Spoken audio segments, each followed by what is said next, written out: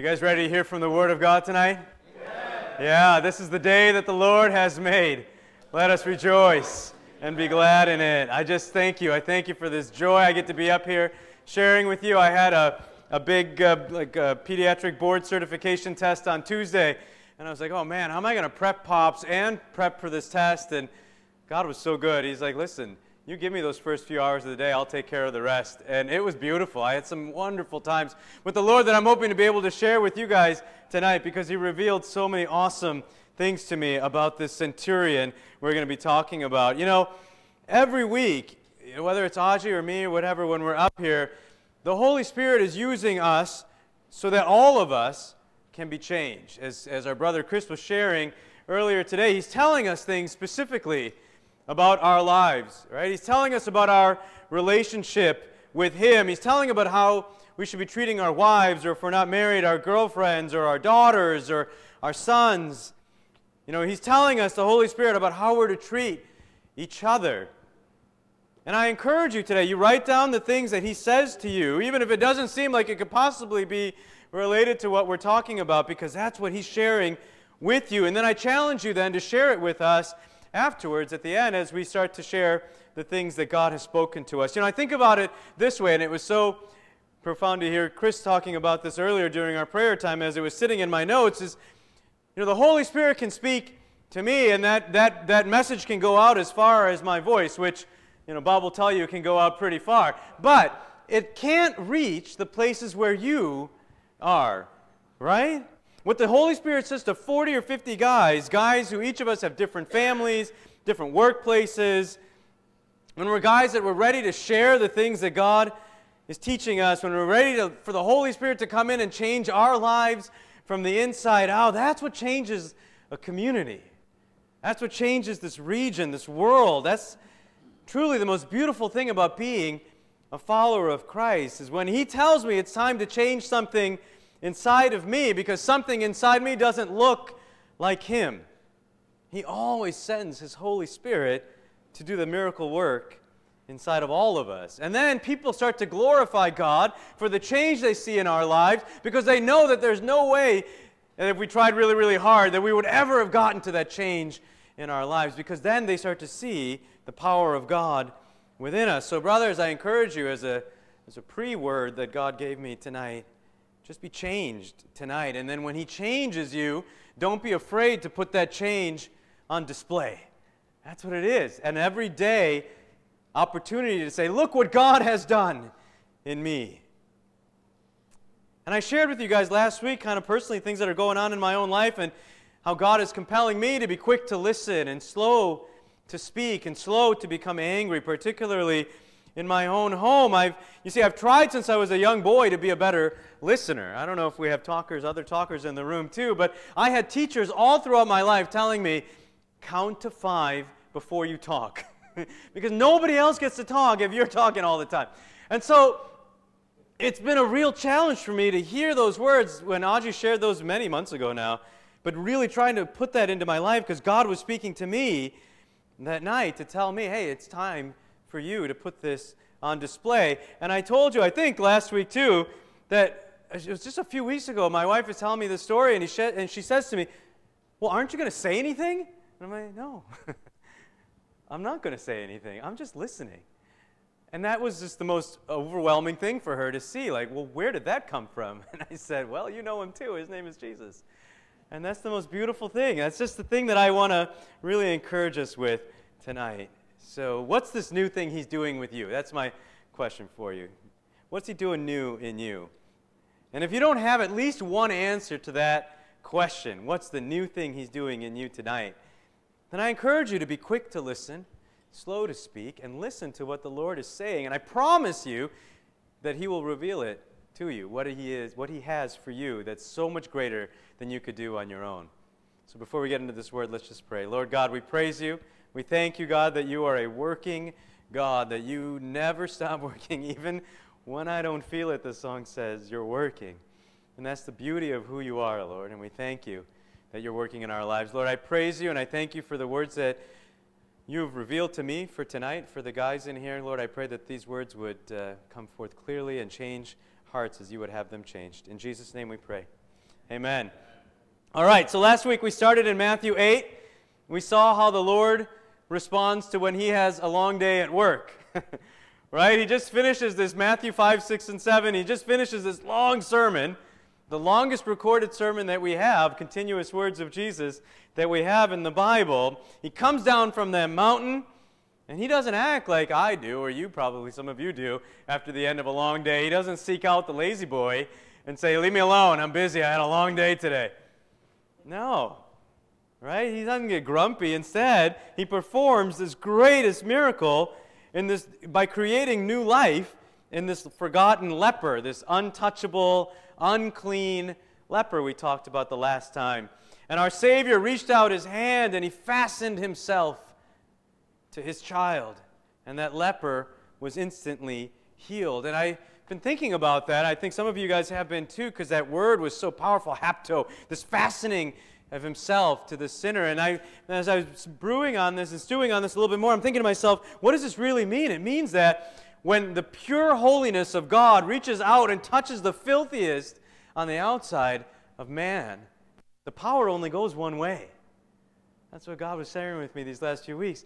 It only goes from holiness into the unholiness, and he makes that unholy thing now holy in God's eyes. And that's what he's doing in all of our lives, including in this leper, is that this is his desire.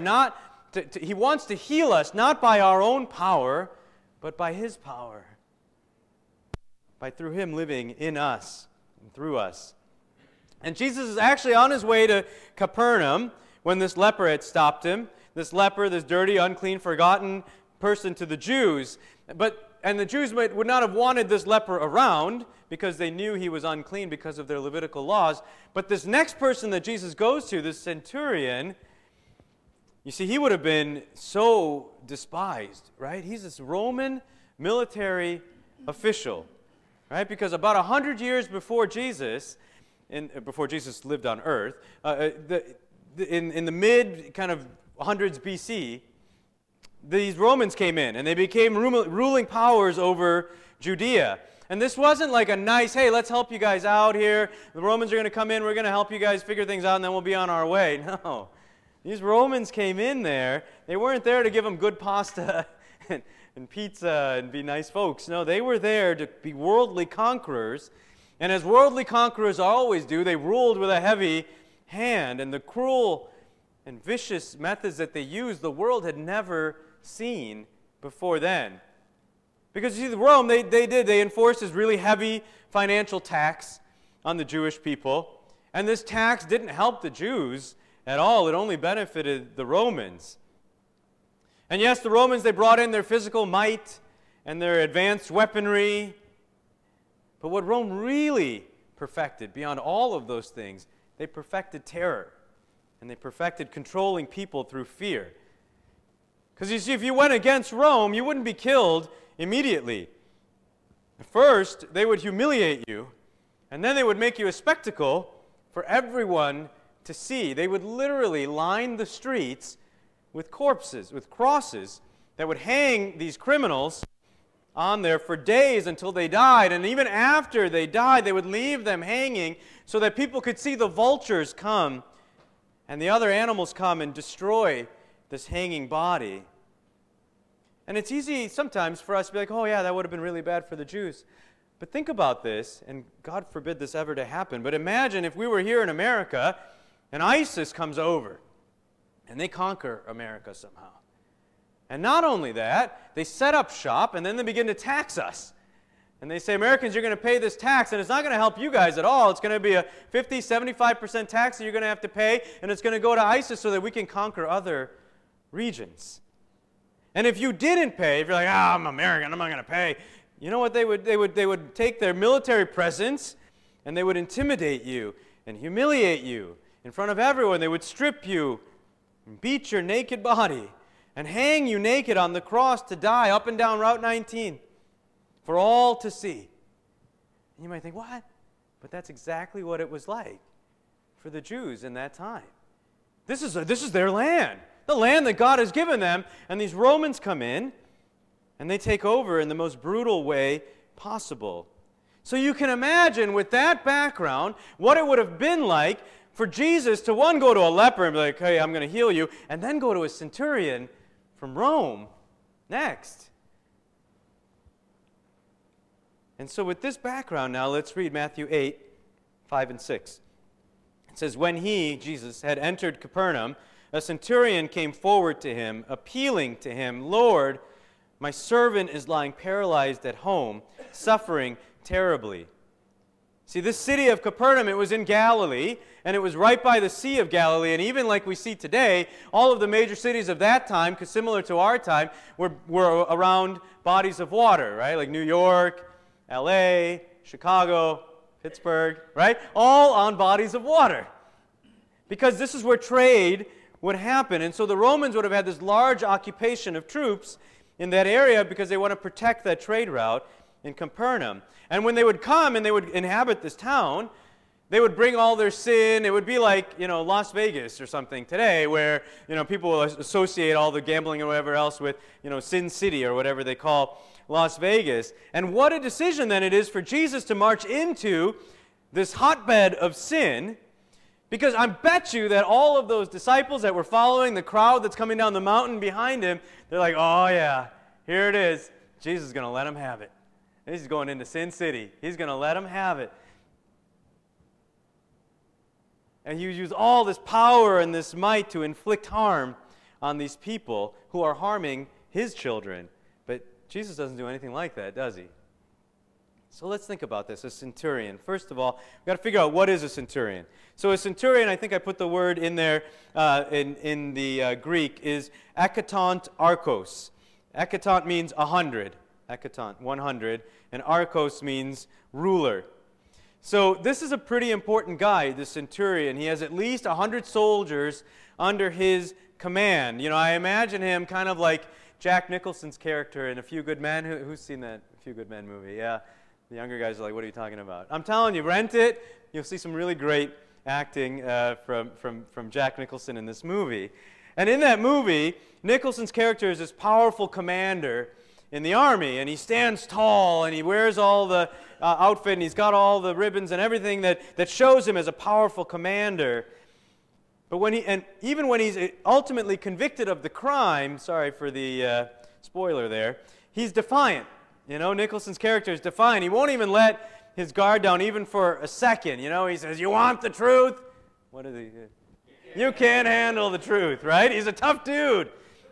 This is what we typically equate power with in the worldly sense. So here comes this powerful centurion, kind of set up like a Jack Nicholson character, but he's anxiously waiting at the gates of this city for this poor, financially poor, Jewish rabbi to walk in, right? Already we're seeing something's different about this guy. Something's different about this centurion, because they would have expected him to just take Jesus and kind of throw him out of town. Maybe rough him up a little bit, or humiliate him first, but this is what really rocked me this week in my understanding of this passage, because you see here, remember when the leper comes to Jesus in Matthew 8:2. In Matthew 8:2 it says, and behold, a leper came to him and knelt before him, saying, Lord, if you will, you can make me clean. And it's so beautiful, right? This broken, forgotten leper. So it was kind of somewhat unexpected, or I should say somewhat expected, actually, for him to come and kind of grovel at the feet of Jesus. But when the centurion comes, if you notice, the words for came forward is the same root. It's prosilthen. Okay, prosilthen means like in the same way that this leper approached Jesus, so does this foreign centurion. And this word, prosilthen, means you draw close. You draw really close to somebody. It also is translated at other times in the Bible as worship. So last time we had talked about how the leper came forward to Jesus in worship, and then he kneels down before Jesus and kisses the ground before his feet. Well, this centurion comes forward in that same manner of worship towards Jesus. The same desperation that was in that leper was in that centurion. They both come in surrender and humility, openly worshiping God, because they knew he was the only one who could help them. See, there's this natural tendency for people, even Christians, to think that God loves some people more than others, especially if we go to church or live in an area like this where, I was looking up, there was some article that popped up on the news feed, and it was like wealthiest zip codes in Pennsylvania or whatever. And Wexford, in all of Pennsylvania, Wexford was number 5. And I was like, wow, we really do live amongst the richest of people. And so we might easily think that God sees one group as being higher or better in his eyes because of what they have. But it's total nonsense, brothers, to think that way.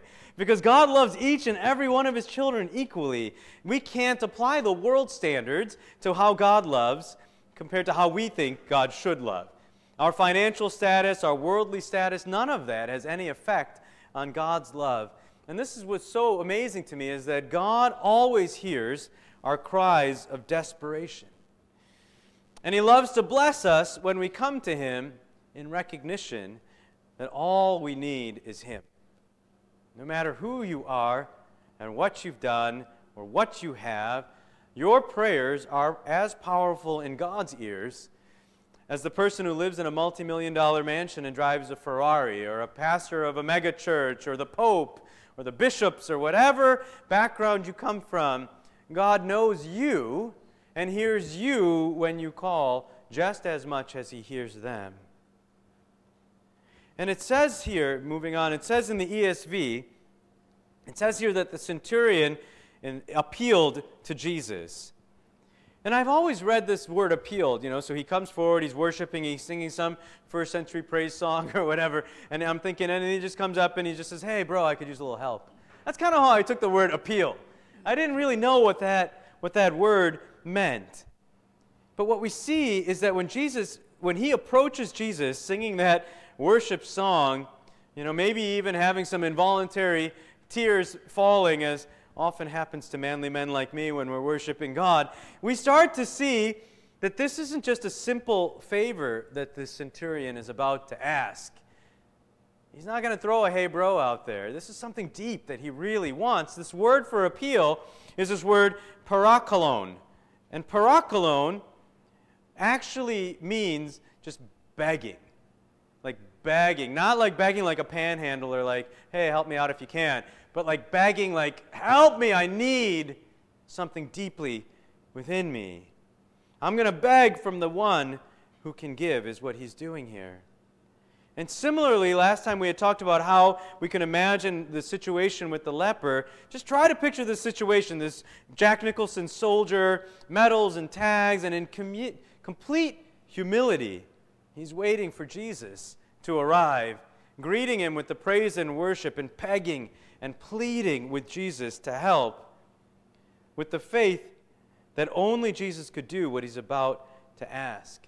You see, what we're finding out last time, this time, and maybe the next couple of times, when we look at Matthew 8, Jesus comes down from the Sermon on the Mount. He just taught them all this stuff, and then Matthew does this very often in his gospel, where we get compare-contrast stories. You're supposed to look at this and be like, that's kind of similar to that one, but a little bit different. Same thing here. We're seeing with the leper.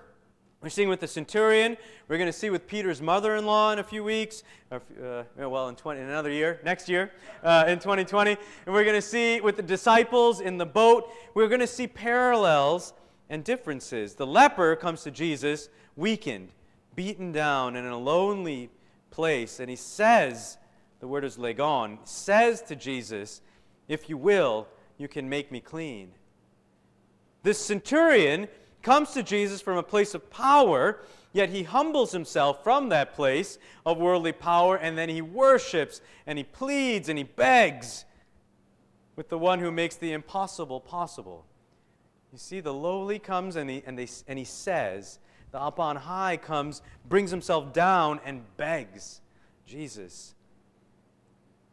And one more thing about this centurion and Bible reading in general before we move forward. Have you ever wondered how this centurion ever even knew about Jesus?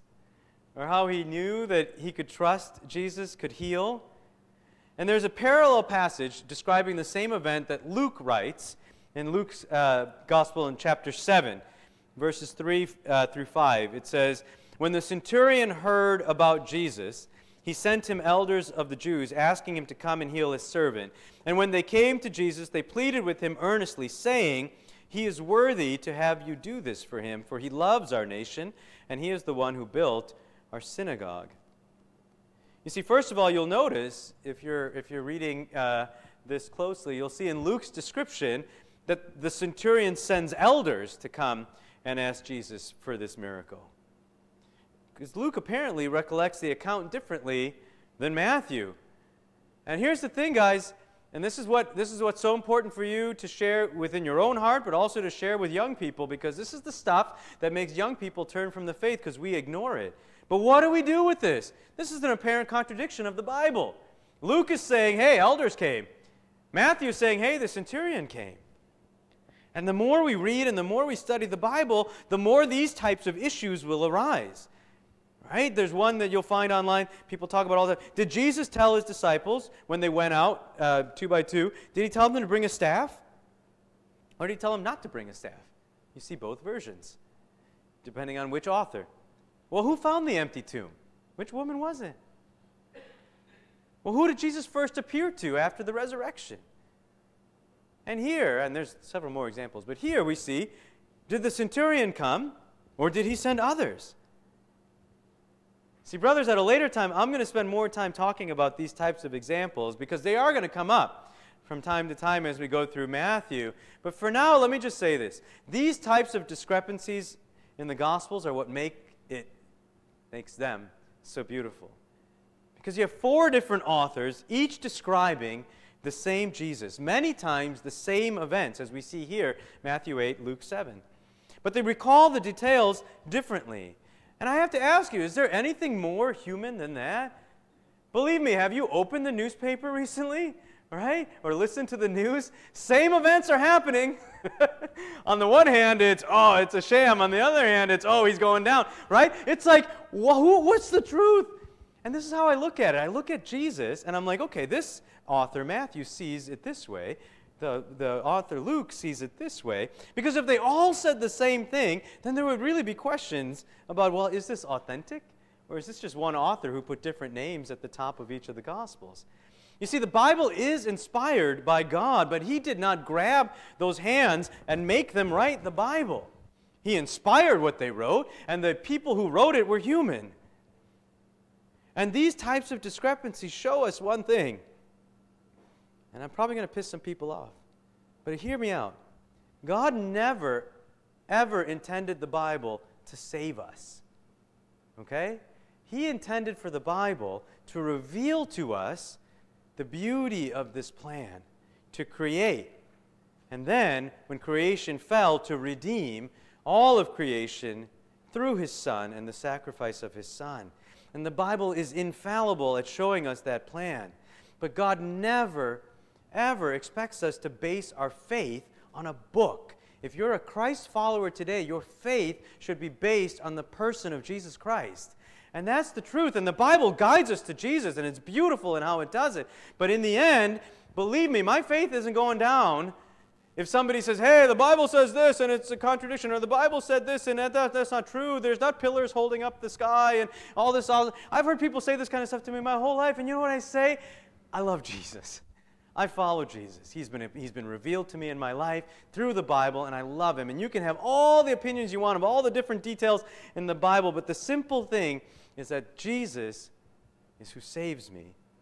And I love the Bible. Believe me, I'm up here going verse by verse through this book that I love. But the Bible does not save me. Jesus does. So a simple solution for this particular issue, though, and like I said, we'll go through different ones as we go through Matthew. I think about it this way. I'm a supervising physician at the hospital. So when a patient gets admitted, they see my trainees first. They see a medical student, they see a resident, they see a fellow, they see all these people in training. But whatever those people say or do is like, I've done it. Like legally too, it's the truth. If the resident goes in and orders the wrong medicine and something bad happens to that kid, they don't sue the resident, they sue me. And so it's just the idea of authority, as we're going to talk about in 2020. And the idea of authority is this idea that, it doesn't matter if his elders are coming before and asking Jesus. It's the same concept. It's Him asking because they represent Him perfectly. And that was just for this one example. And I think it's one way to look at it. There was a famous Dave Wannstedt line. Do you guys remember Dave Wannstedt, coach of the Chicago Bears, back right after? I know, but he did come to the Bears, and he was the guy who was lucky enough to follow Ditka, the Aliquippa native who brought us the glorious 1985 season. Anyway, so in 1996, Wannstedt says this thing. That made him very famous all throughout Chicago. He said, in the preseason, he said, all the pieces are in place for the Bears to win the Super Bowl this year. It was the worst thing he possibly could have said, because you don't have to bother checking, guys. I'm telling you, as a Bears fan, they did not win the Super Bowl then or any other year after that. Anyway, so in God's perfect plan, though, it's better than Wani's, okay? In God's perfect plan, he puts all the pieces in place, and it results in the miraculous. Because think about this. Somewhere along the way, this centurion began to be influenced by the Jews around him. He didn't come in a believer. The Jews he had authority over started to influence him, to the point that Luke tells us that he even built their synagogue for them. So regardless of who actually came to request this of Jesus in this story, somebody recognized at some point in the past that even this despised enemy centurion was loved by God. And then they showed him love that changed his heart. Somebody boldly introduced him to the one true God, and that started him on a course where God continued the changing of his heart. And then I'm thinking another somebody, Jesus finishes the Sermon on the Mount, another somebody comes running down the mountain, gets to Capernaum before Jesus gets there to tell this guy, this Roman centurion, hey, he's coming. Let me tell you about who's coming. You see, last time I told you guys about that, there was a Middle Eastern woman who came up to me after church a couple of weekends ago and said, she wanted me to share my story of how God reached and took a Hindu, atheist, whatever I was before, and showed me his saving grace. And I shared with her that testimony, and I felt this deep within my heart that she was so close. Like God was just about ready to flip the switch. This is a woman who should never, in worldly sense, have ever heard of the saving love of Jesus. And I shared my story with her, and as I was walking out, I was like, no, we're not done yet. And I went back, and I said, I need to pray for you. And I prayed with the boldness that we've been talking about in Pops for I don't know how long. And I prayed with this boldness, hey, God has got this plan, and it's coming soon. You're going to know him, and it's going to be beautiful. And I left it at that. And you remember at the Rooted Leader training, Dan, they were sharing she was sharing about how there was this woman in her Rooted group that asked for prayer and said that she received the Lord that night. That was her. That was who it was. So every step along the way is a way that we can share our story, and then God will do the rest. Every time we feel that within us, oh, I'm supposed to do it, but I don't want to, that's when we're supposed to do it as Pop's men. That's what we're supposed to do. We're supposed to pray with boldness. And some of you guys have asked if I would share my testimony again. I'm not going to do it tonight, but you can always go. I have a website that I use, Prodigal Love, one word, prodigallove.weebly.com, Weebly. So that way you can just see what God has done, and feel free to share that with anyone who's looking for, can God really reach anybody? Yes, he can. So that's the first big picture. Nobody is beyond God's healing grace, and we never know our part in bringing someone to Jesus. And the second big picture of this is that Jesus is about to heal this servant who probably wasn't a servant at all. I'll explain that in a second. Verse 6, it says, Lord, my servant is lying paralyzed at home, suffering terribly. Already we see something different about the centurion. He calls Jesus Kyrie, which is Lord or Master. And he obviously cares. Jesus cares about this servant, this centurion cares about this servant, which would not be expected at that time. Servants were like replaceable parts back then. But maybe it's because the centurion's heart has been changed and he loves the servant because he's a Christian now and he believes that all people are equal and he loves the servant. Maybe that's the answer, but get ready. It's also just as likely that this was not a servant but a son. Because the word that is translated, I believe incorrectly, is the word pais, P-A-I-S, pais. When instead of servant, it's pais. And pais means young boy. Sometimes translated as boy in the New Testament, sometimes translated as servant or slave. It just depends on the passage. But this word is the same word in the Greek. It's pais. It means young boy, and it's just as likely that this word meant son. And it would explain something to me. It would explain the desperation, why he comes with such a desperate heart to Jesus. Especially because if we look in verse 9, which we'll get to again in 2020, but if you look in verse 9, I think I put that in there, where the centurion is talking about, if I tell my servant this, he does this, and I tell my soldier that, he does that. The word that's for servant is the word we typically would use as only servant, which is doulo. But in this situation, when he's talking about this person who's lying paralyzed at home, he uses a different word. He uses pais, or boy. So obviously there's a different meaning that we're supposed to get from there. And I'm suspecting that this son of the centurion has some sort of infectious disease, maybe polio or some other spinal cord infection, or maybe a spinal tumor or something. You know, I just took my board test I was telling you, so I got all kinds of ideas of what might have been causing this child's pain. But it was something incurable that would cause paralysis and pain. And this centurion, he's crying out to Jesus for his son to be healed because his son is suffering terribly. That word suffering terribly is basanizo, and it actually means tortured. That's how that word is translated in other places in the Bible, tortured. This is not like some kid fussing, like my girls will sometimes fuss, oh, I got a cold, and they'll cry and cry about their cold. No, this is not that kind of fussing. This is the real deal suffering that this child is having. In fact, this same word is used when the great storms come upon the disciples in Matthew 14. It says, but the boat by this time was a long way from the land, beaten by the waves. That's the same word, basanizo. The way the waves were crashing against that boat. It's used in Revelations, basanizo, when talking about the punishment that the devil and the beast and the false prophet will face. It says, and the devil who deceived them was thrown into the lake of fire and sulfur, where the beast and the false prophet were, and they will be tormented, basanizo, day and night, forever and ever. This child is truly suffering. And his father just wants to see him healed, just as any loving father would want for his child. And I've known this in my own life, and I know some of you guys in the room have known this as well. This idea that when your children suffer, you know, it brings a different level of prayer, of begging, of pleading to God.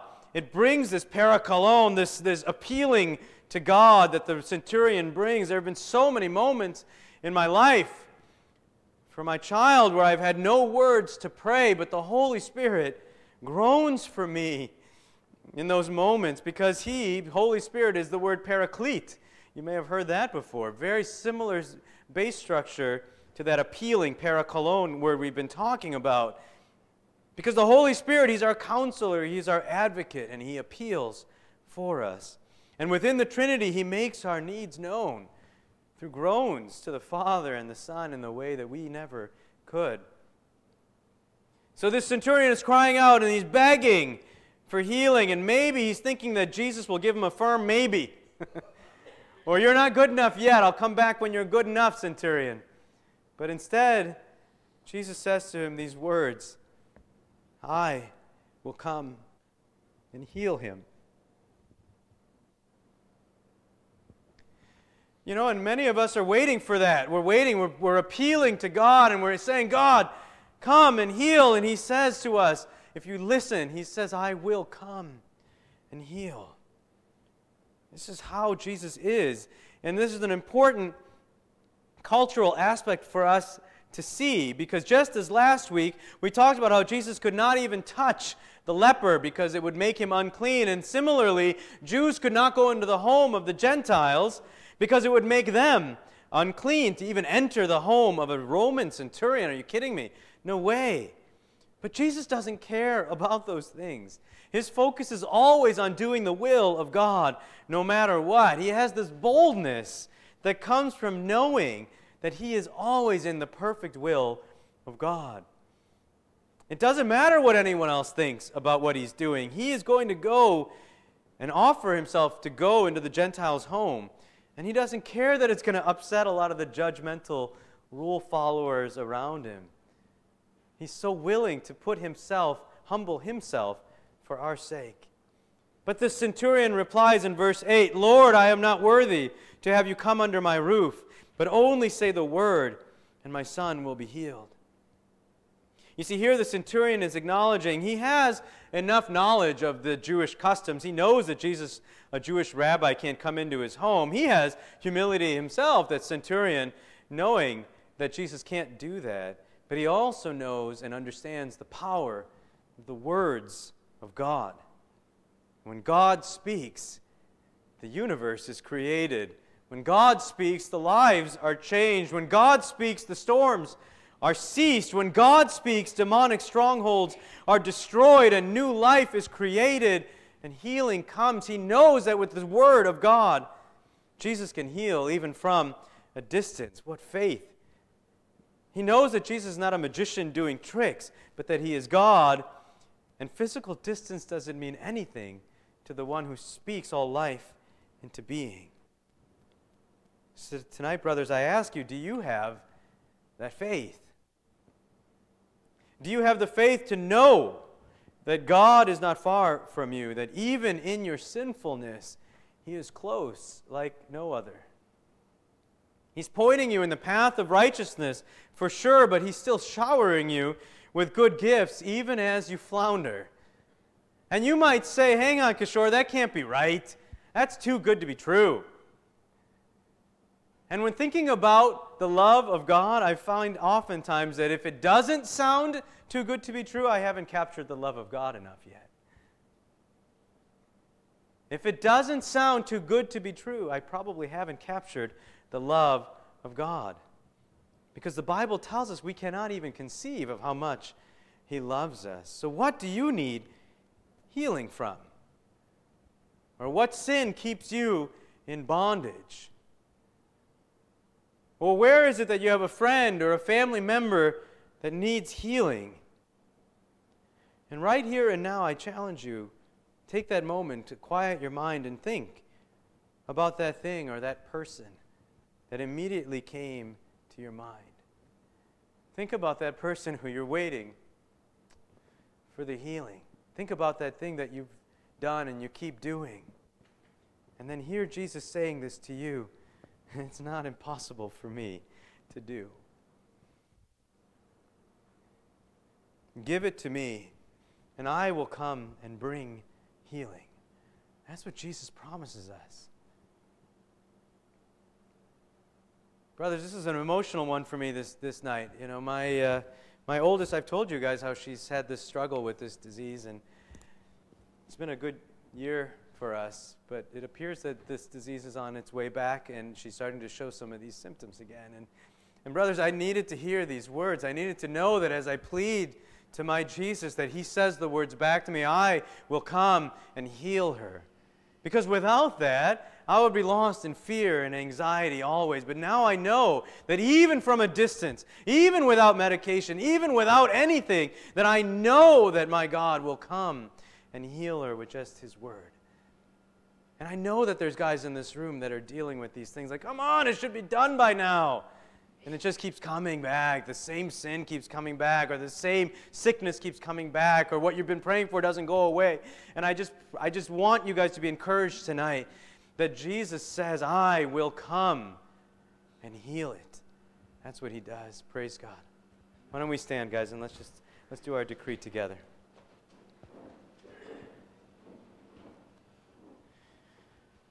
All right, so say after me, and then we'll declare these things to the Lord tonight. Lord, we thank you for your presence. We thank you that you are for us and not against us. And we offer our brokenness to you. And we accept your healing touch and your healing words. We thank you for all the ways that you have put everything in place for us to come to know you and follow after you. And tonight we decree that the enemy has no place in our lives. We decree that we send His lies directly to the cross, where they become obliterated and destroyed forever. We decree that we have the righteousness of God because of what You have done for us. We decree that we will live lives of faith and that nothing is impossible for You in our lives and in the lives of those You have given us. In Jesus' mighty name. Amen. Amen. Praise God. Praise God.